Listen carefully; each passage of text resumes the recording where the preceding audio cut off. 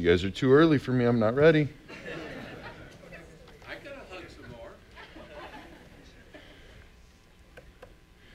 In 1464, a sculptor named Agostino de Duccio was hired to sculpt one of what was going to be a series of larger-than-life statues that would grace the roof of the cathedral in Florence. The plan was to craft the statues from single pieces of marble, and that they would grace the top of the cathedral. And the reason they needed to be so large was so that people could see them from, 80 meters away.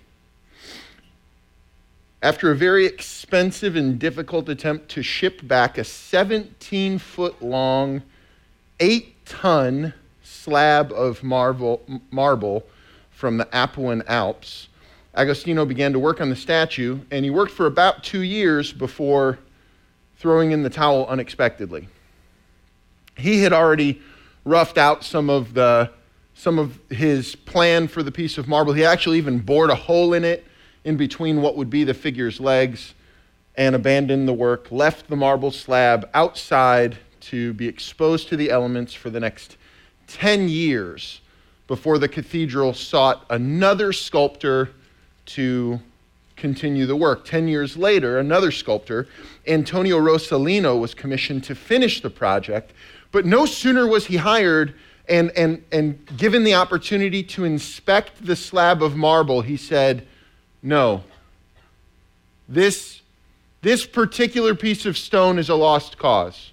Nothing can be created from this stone. It's poor quality to begin with. The marble has these little micro pores in it that's just going to make it really impossible to work with. Plus, it's been exposed to the elements for 10 years, and someone else has already started to work on it. So I would be confined by someone else's vision. Poor quality of the marble." Rossellino said no. So this colossal piece of marble sat in the courtyard outside of the Florence Cathedral, laying on its side for another 25 years. And after 25 years, another sculptor expressed interest in the piece. This sculptor was only 1 year old when Rossellino turned down the job. He's 26 when he approaches this slab of marble that's been exposed to the elements for the last 35 years. It's already been rejected by 2 other sculptors, and the cathedral had the slab propped up on its end, stood up on its feet, as it were, to give the artist a vision for what it could be.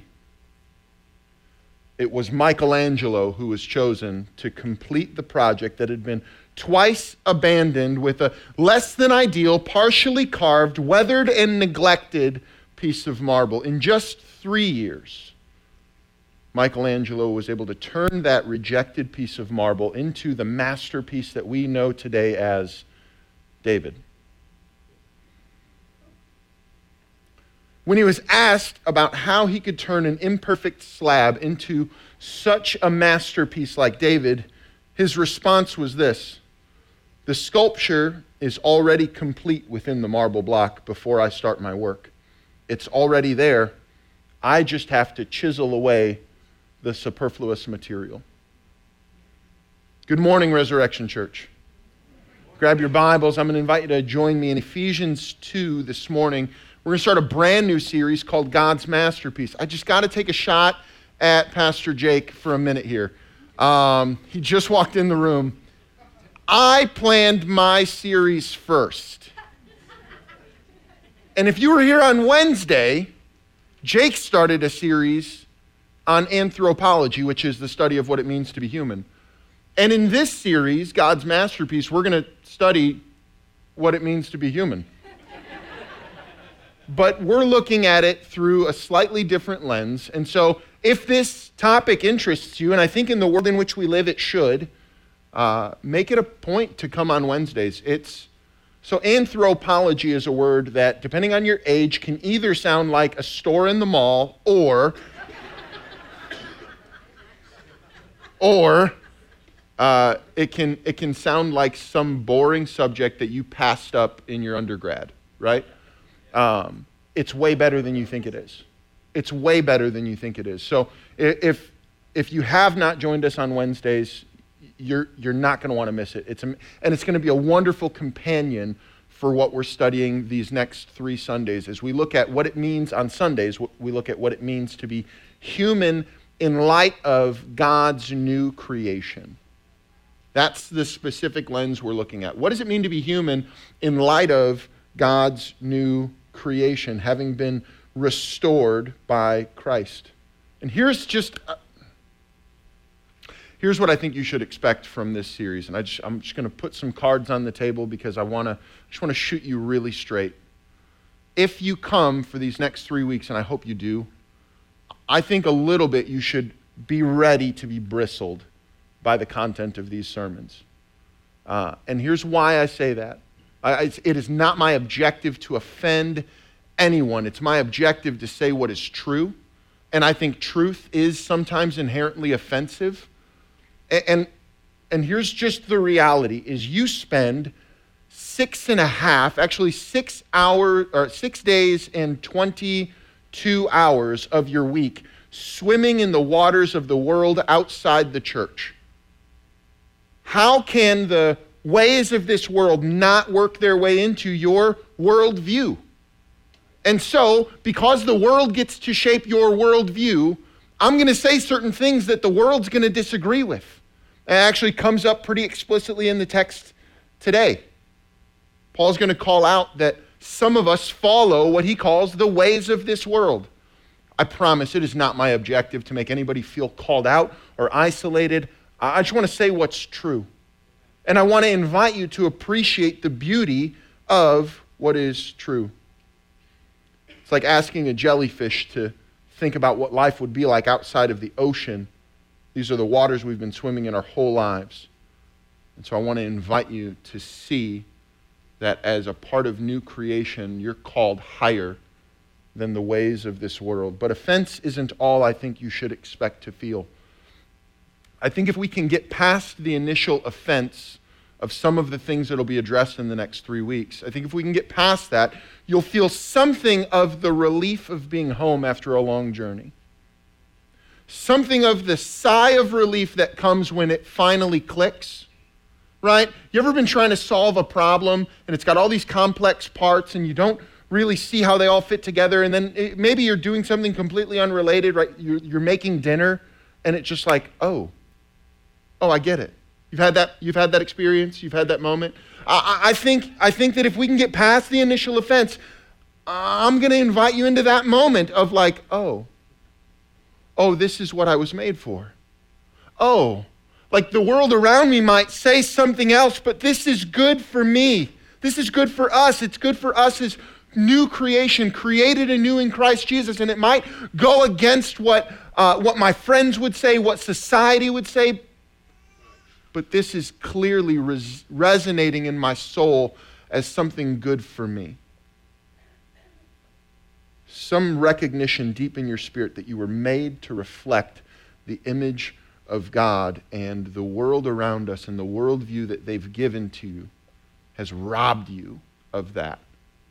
I think that there's something of the beauty of feeling like finally it clicks, finally it makes sense. Something of the longing that you felt inside of you has found a place to land. So there should be something in this series that clicks in a way that it clicks when you finally understand something you've been working to understand. And today, again, we're exploring what it means to be new humanity. We're just looking broad view. What does it mean to be new humanity? What does it mean to be God's masterpiece? So this is where we'll start. I hope you found Ephesians 2. I'm going to start in verse 1. We're just going to go to 10. It's one of my favorite texts in the whole Bible. It's familiar territory, especially for those of us who've called Resurrection home at least since the fall, because in October we did a 5-part series through the solas of the Reformation.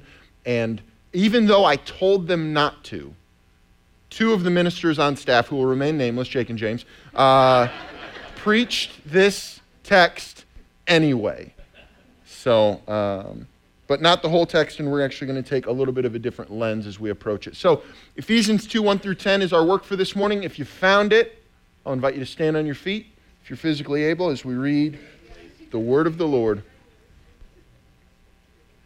Ephesians 2:1 says this, "And you were dead in the trespasses and sins in which you once walked, following the course of this world, following the prince of the power of the air, the spirit that is now at work in the sons of disobedience, among whom we all once lived in the passions of our flesh and carrying out the desires of the body and the mind, and were by nature children of wrath, like the rest of mankind. But God, being rich in mercy, because of the great love with which he loved us, even when we were dead in our trespasses, made us alive together with Christ. By grace you've been saved. And raised us up with him and seated us with him in heavenly places in Christ Jesus, so that in the coming ages," why did he do all this? Why did he save us by grace through faith? Why did he do this? Here's why: so that in the coming ages, he might show the immeasurable riches of his grace and kindness toward us in Christ Jesus. He is making a display of his goodness through you. For by grace you've been saved through faith, and this is not your own doing. It is a gift of God, not a result of works, so that no one may boast. For we are his, say that word, workmanship, created in Christ Jesus for good works, which God prepared beforehand that we should walk in them. Before you're seated, would you pray with me? Father, hallowed be your name. In our lives and in our gathering in our hearts this morning, hallowed be your name, Lord. Would you do in this place what only you can do? We're asking you to meet with us. We're asking you by your Spirit to speak to us. Would you use your word to mold us and shape us like an artist, like a sculptor molds and shapes? Would you use your word? Would your word be like a fire and a hammer? Would it chisel away the stony parts around our hearts? Have your way in us, Lord. Lead us, guide us, transform us into your image. Do here what only you can do here. Reshape and restore us to reflect your image. We ask this thing because it's too big for us, Father. We can't do this without the power of your Spirit, and so would you do it in us? We ask in Jesus' name. And all God's people agreed and said, Amen. You may be seated. I had to do some context work because did you hear the first word of our text? It was the first word of Ephesians 2:1, and. Yeah, so we gotta reach back a little bit so that we don't miss what the "and" is connecting us to. So in this letter to the church in Ephesus, Paul he opens the letter, and actually in the Solas series, I used a portion of Ephesians 1. I told you it's one of the most beautiful texts in all of the Scripture. Paul absolutely loses himself in worship. Possibly, again, one of the most beautiful texts in the whole Bible. He begins by expressing his gratitude for he opens in worship, and then he transitions to expressing gratitude for the church in Ephesus. This is a church that he loves. They get 3 letters, by the way, and it's not immediately obvious, but Timothy is their pastor. Timothy is the pastor of the church in Ephesus, and so they get the book of Ephesians and 1st and 2nd Timothy. This is a church that Paul is deeply invested with. He deeply loves them. And so he begins to express some gratitude and immediately finds himself back in worship to the God who raised Christ from the dead and seated him in heavenly places. You'll find that in chapter 1, verse 20. That he worked in Christ when he raised him from the dead and seated him at his right hand in heavenly places. That's important. Paul's praising God for raising Christ and seating him in heavenly places. That's a theme that Paul's going to borrow again in Ephesians 2, as he is going to literally make up some words. Paul does that all the time. I don't know if you've caught on to this. Paul just be making up words like hangry. You know, that's not a Paul word, that's an us word, but that's kind of what he starts doing. It's like, I don't know what else to call this, so I'm just going to make up a word for it. So when he says in Ephesians 2:1, that you were dead in the trespasses and sins in which you once walked, he's drawing a contrast between Christ and you. Christ is alive, you were dead. Christ was raised from the dead, but you were dead. And then the second thing he's doing is he's standing on 1,400 years of Jewish history. And now again, I don't have time to teach you a class on the Old Testament, but I can at least frame for you where he's borrowing this language of death from, because here's the objective experience that we would say if we were the readers of this text and you were dead, and we would say, when? Right? When was I dead? I don't remember that. I don't remember being dead. And then he attributes to these dead people actions, that they were walking according to the course of this world. Well, now, Paul, I don't know if you know much about dead people. They don't walk, except in like bad 80s movies. Right? Weekend at Bernie's, anybody? Don? Don was only 60 years old when that movie came out.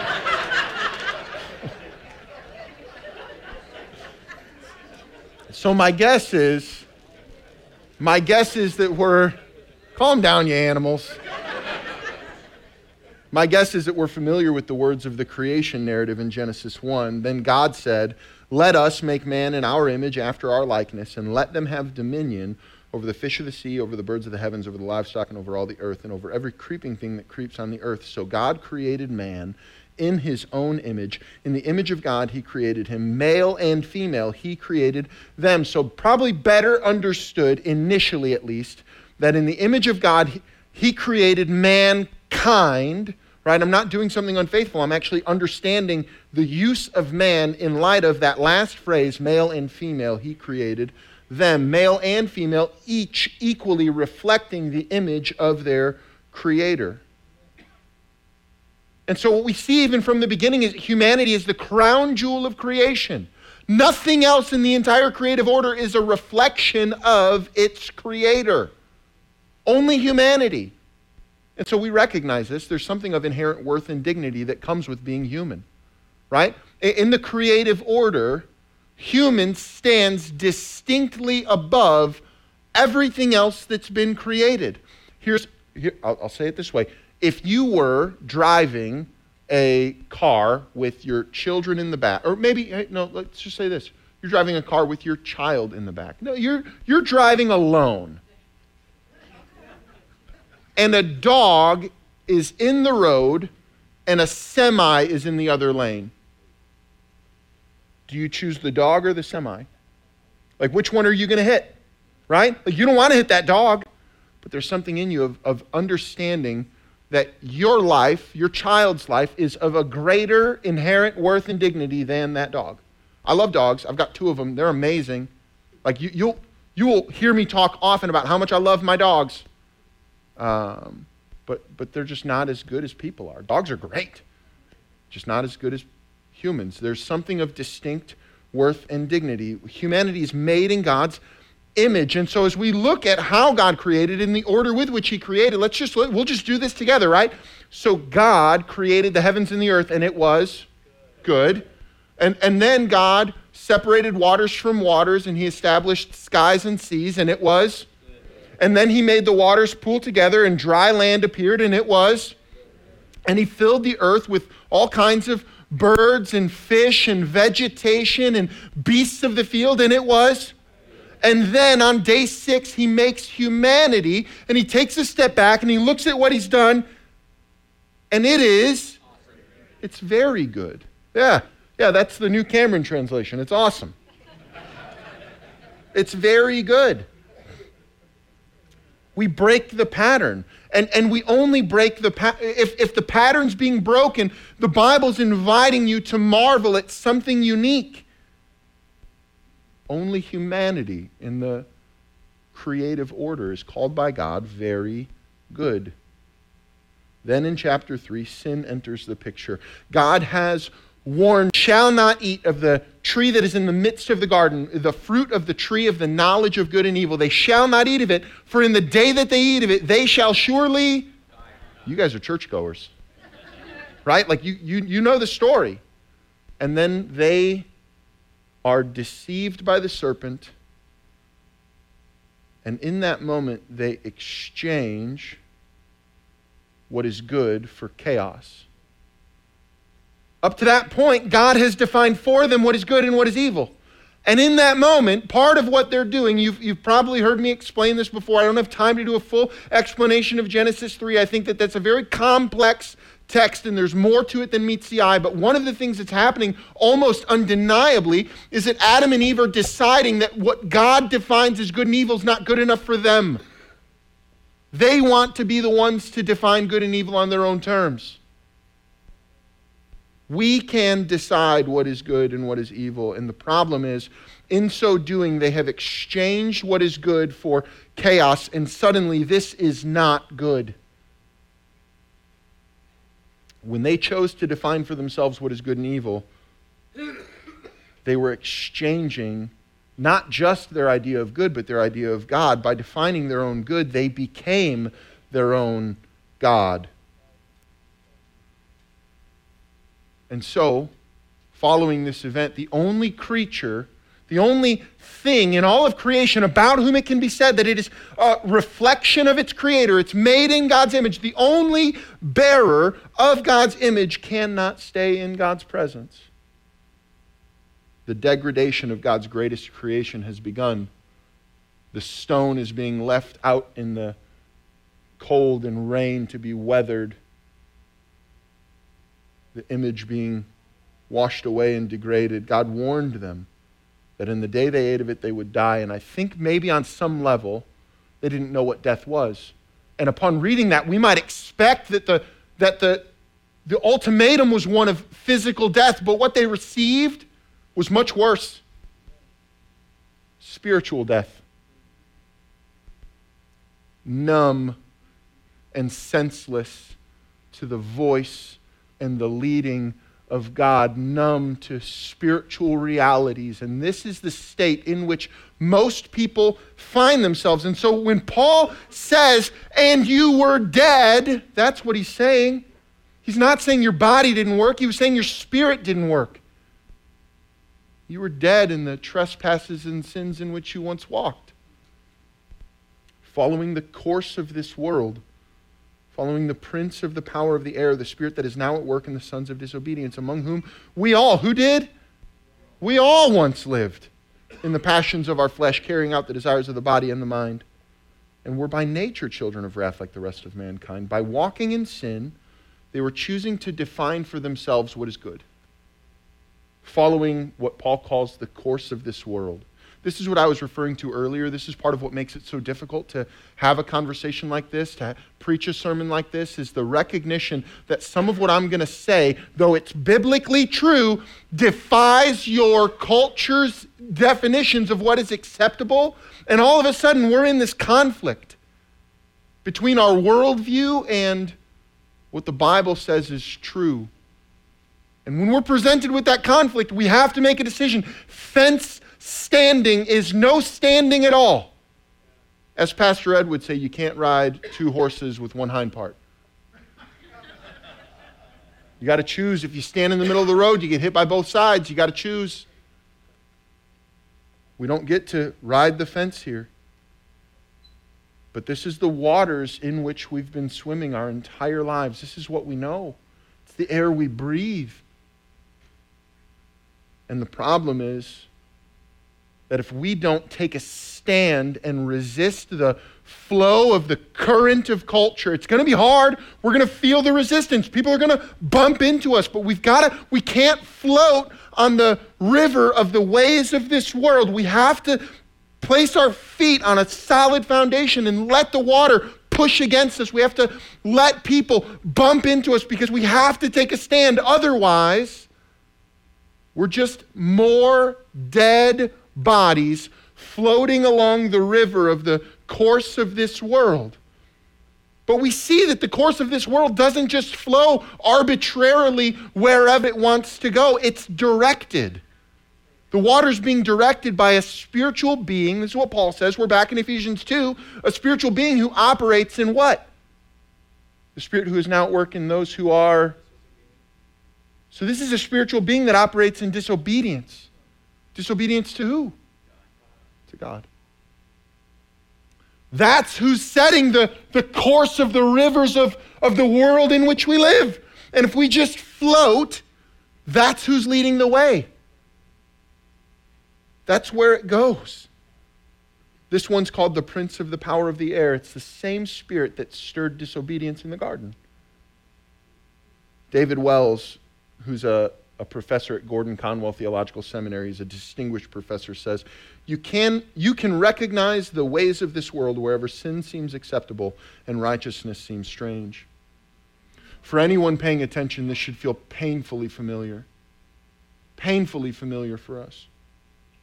I can remember when I was a kid, we'd go to summer pool parties at my cousin's house. I had one cousin who had a pool, and I was, my mom's one of 9, so we had a ton of cousins. And we would all get in this pool, and I was one of the bigger ones, and there was like 2 or 3 of us cousins who were a little bit bigger, and we would start to run as much as you can in a pool around the outer edge of the pool, and the rest of our cousins would get in floaties, and they would just be pulled with the current that we would create, and if you stopped, you could feel the water pushing you. And you would actually make the rest of the cousins mad because you would impede their ability to float in the current that you created. And this is what the enemy does.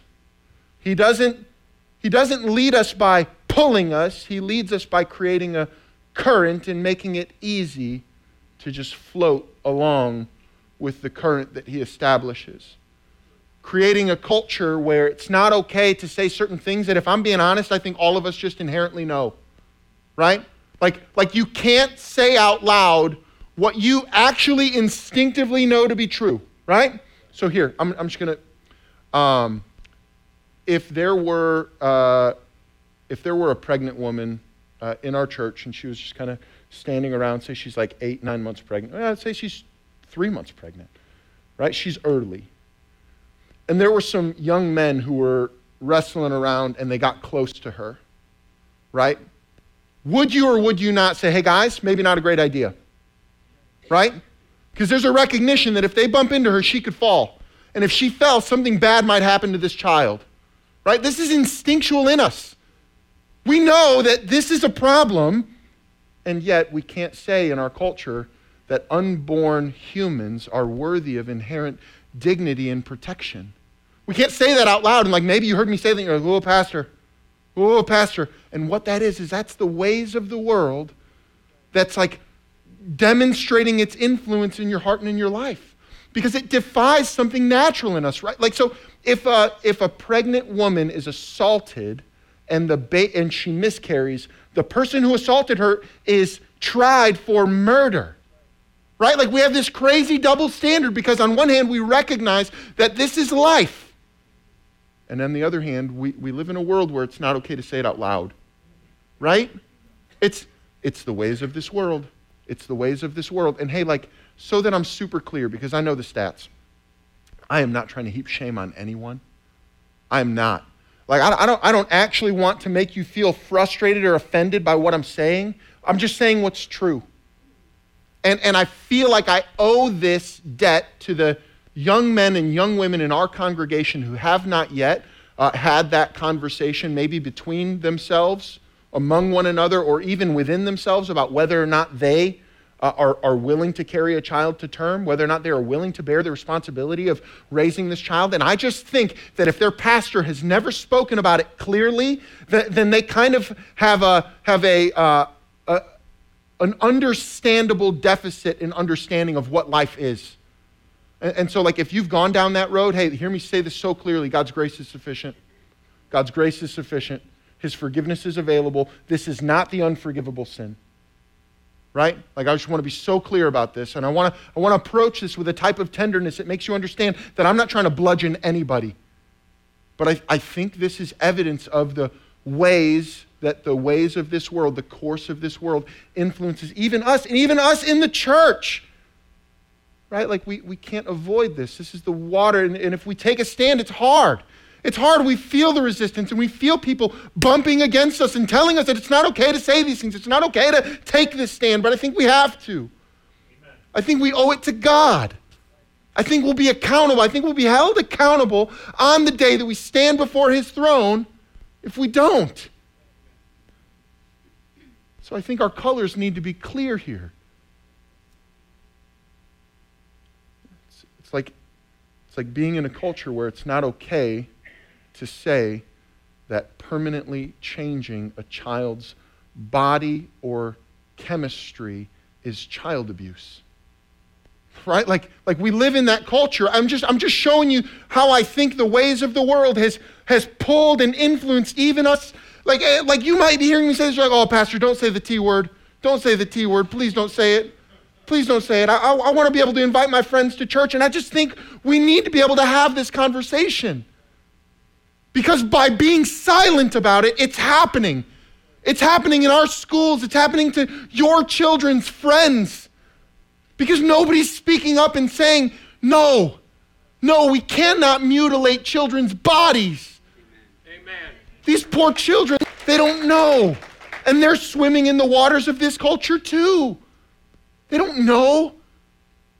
Have you heard the testimonies of the people whose bodies were mutilated when they were younger and they just wish that they wouldn't have? And now their whole life is destroyed. They constantly need medical attention. They will never be able to have their own children.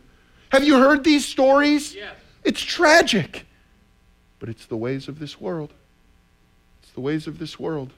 It's pulling. It's pulling.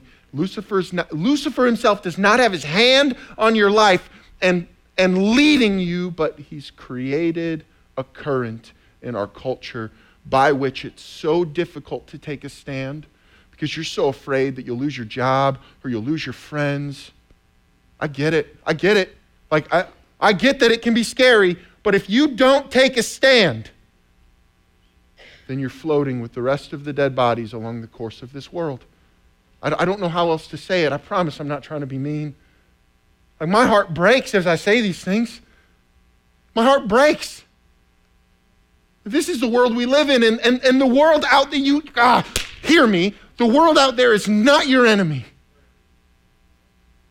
They're our fishing pond. These are the people that we're trying to woo and invite into this place. And again, the course of this world has taught them that any voice that tells them that the things that they prefer might not be good for them is a hateful voice, and they shouldn't follow. We have to take a stand. Otherwise, we're just dead bodies floating along with the course of this world, being pulled along by the current that's being established by the prince of the power of the air, the spirit who is now at work in the sons of disobedience. Help us, Lord. So that's where they and we once were. Paul says it's all of us. You were dead in the trespasses in which you once walked, among whom we all once lived, like the rest of mankind. This is the unfortunate truth for all of us. But James loves these two words. But God. But God. It's better than you think it is. It's so much better than you think it is. But God, being rich in mercy, because of the great love with which he loved us, even when we were dead in our trespasses, made us alive together with Christ. By grace you've been saved. We didn't deserve this. God's not standing there with a baseball bat waiting to bludgeon you on the head. He's taking you and making you alive. He's not mad at you. Because he's rich in mercy, because of the great love with which he loved us. Like, does that sound like a God who's ready to beat you over the head?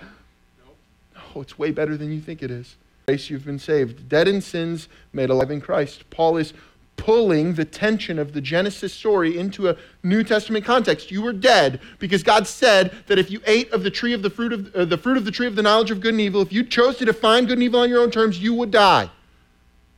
You did, and now you're dead.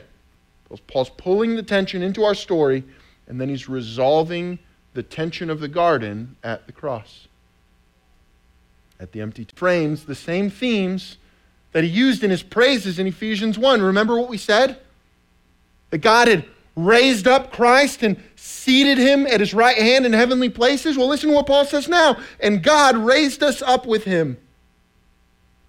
Paul made that word up. He took the word for raised up and put the prefix sin in front of it, S-Y-N, like a synthetic oil or like a synthesis. It means together. Like God did it to Jesus and Jesus brought you with him. God raised us up with him and seated us with him in heavenly place. Again, that's another word, seated us with him. Paul made that word up. Took the word for seated in heavenly places and he put the prefix sin in front of it. He brought you with him, so that in the coming ages he might show the immeasurable riches of his grace in kindness toward us in Christ Jesus. Christ is raised. He brought you with him. Christ is seated. He saved you a seat. By faith, we are so closely associated with Christ that his accomplishments become our reward. Amen. Amen. In raising and enthroning Christ, God's power is demonstrated, but in raising and enthroning us, it's not his power that's demonstrated, it's the immeasurable riches of his grace. And that's the theme Paul continues with. It's grace. So in 8 and 9, he says, for by grace you've been saved through faith. This is not your own doing. It's the gift of God, not a result of works, so that no one can boast.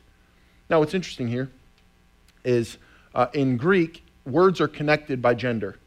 And so if you want to know subject or if you want to know like noun and verb connection, what noun does the verb refer to? It's actually gendered language that'll connect that. And what's fascinating is that grace and faith here are both in the feminine case. So by grace you've been saved through faith. This is not your own doing. It is the gift of God. What is the gift of God? Hold on. Because this, it is the gift of God, that's neuter. It doesn't have a gender. So it's both. You bring nothing. It is the grace and the faith that are together the gift of God. So that no one can boast. Now again, if you were here for the 5 solas, you got to hear Pastor Jake and Pastor James unpack these verses. So I'm just gonna fast forward us to verse 10 for a little bit here as we get ready to wrap up. For we are his workmanship, created in Christ Jesus for good works, which God prepared beforehand that we should walk in them. We are his workmanship. Now, depending on your translation, and actually, I heard it. I asked you to use that word as we were reading, and I heard someone say handiwork. Someone here is super familiar with the NIV, right? I'm not mad at you. So depending on your translation, you might get creation. We are God's creation. We are God's workmanship. We are God's handiwork, or we are God's masterpiece. That's how the NLT renders it. It's a word that's only used twice in the New Testament. So the Old Testament's written in Hebrew. We get a translation of the Old Testament into Greek. It's called the Septuagint. And the word is used a couple of times, but univocally, in one voice, right? The whole Bible, when this word is used, it's a reference to divine creation. Never human creation. Only divine creation is this word used for. And the word, it's such a cool word. It's poema. Poema is the word. And to be clear, it's well translated. Like you don't need to be a Greek scholar to appreciate this word. It's well translated. Workmanship, creation, it's something that is created. That's literally what the word means. But we shouldn't lose sight of the fact that it is only used in Scripture to describe divine creation. It's never used to describe human creation, only divine creation. And so we see in Romans 1:20, it's used here. For since the creation of the world, God's invisible attributes, his eternal and clearly seen, being understood from poema, from what has been made, so that people are without excuse. Now, who made it? God did. So poema is divine work. It's work that glorifies its creator. And that's why I love the word masterpiece for poema here. Because poema, you may hear this. Like when I say it, you're going to be like, oh yeah, I see it. Poema is the Greek word from which we get the English word poem. Poema, poem. Now, we should not say that everything that is poema is a poem.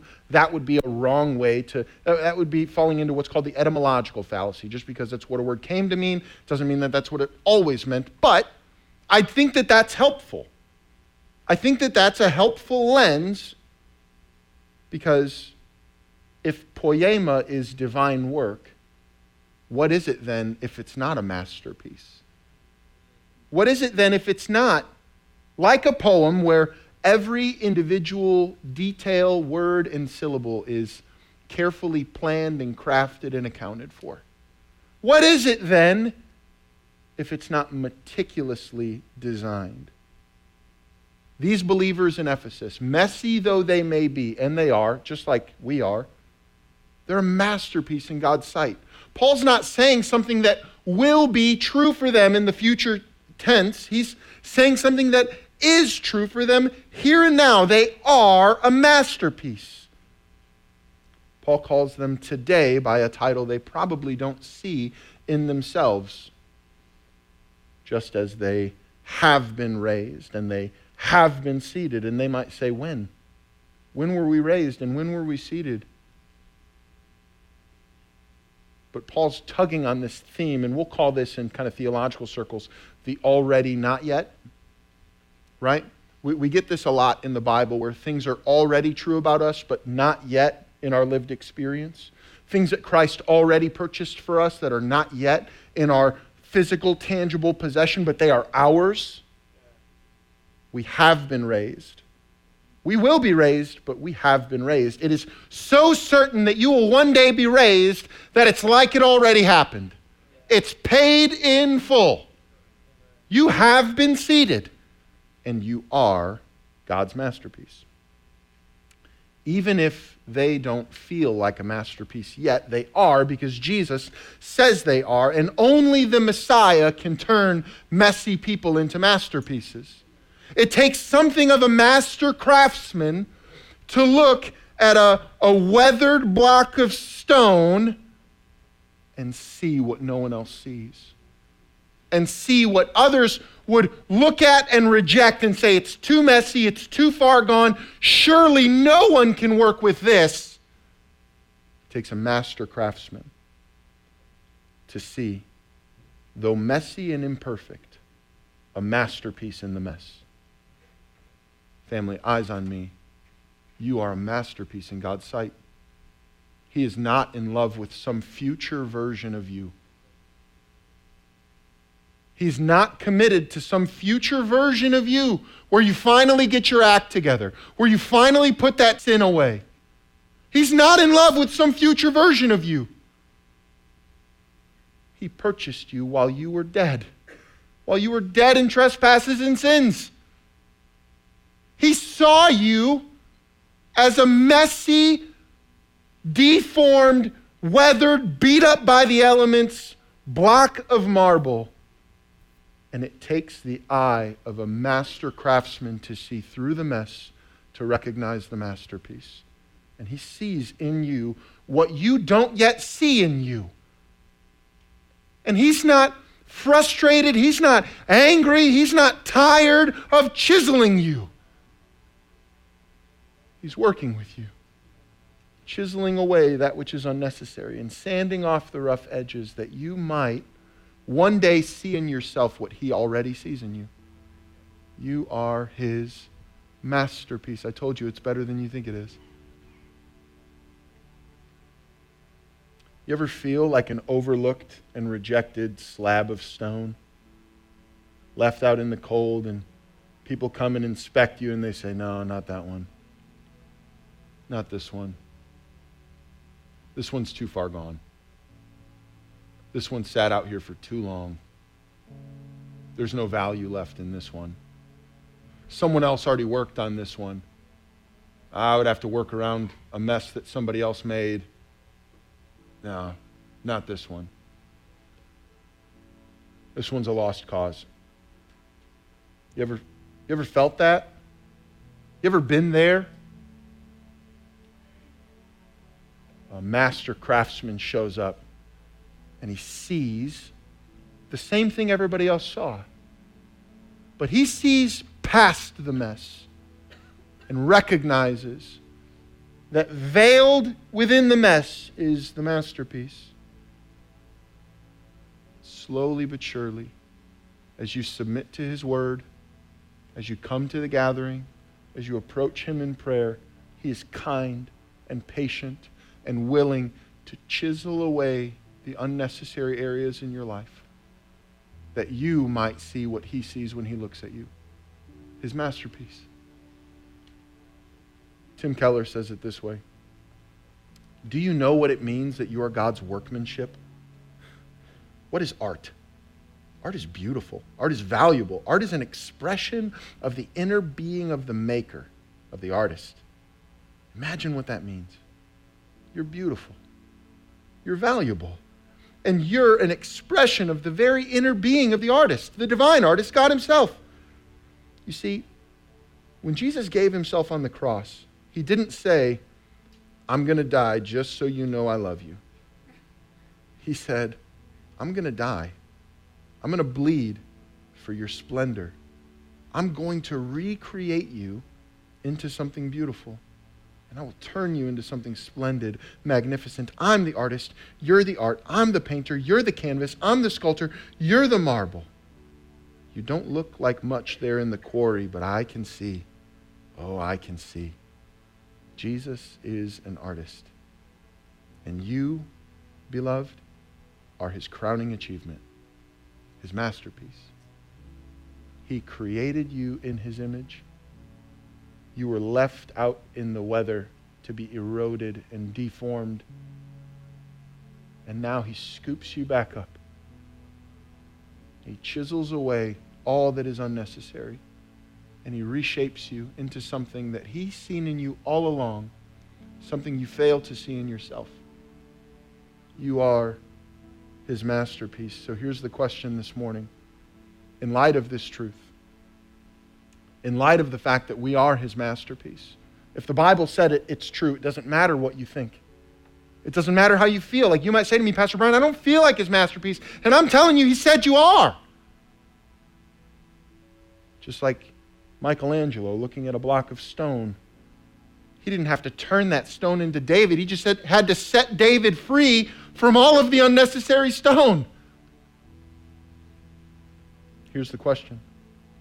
Where do you need to surrender to this master craftsman? Inviting the transformative power of his grace in your life. By grace you're saved through faith. You didn't just need grace when he found you. You need grace today. You need grace to be conformed into his image. And so, where are those areas where you need to surrender to this master craftsman and invite his transformative power in your life? I just want to give you 15 seconds. I just want you to bow your heads and close your eyes and just meet with the Lord, just you and him, for 15, maybe 20 seconds. And if you don't know what area you need his work, ask him to show you. Ask him to show you. He will. But if you know what that area is, I want to invite you to submit that to him right now.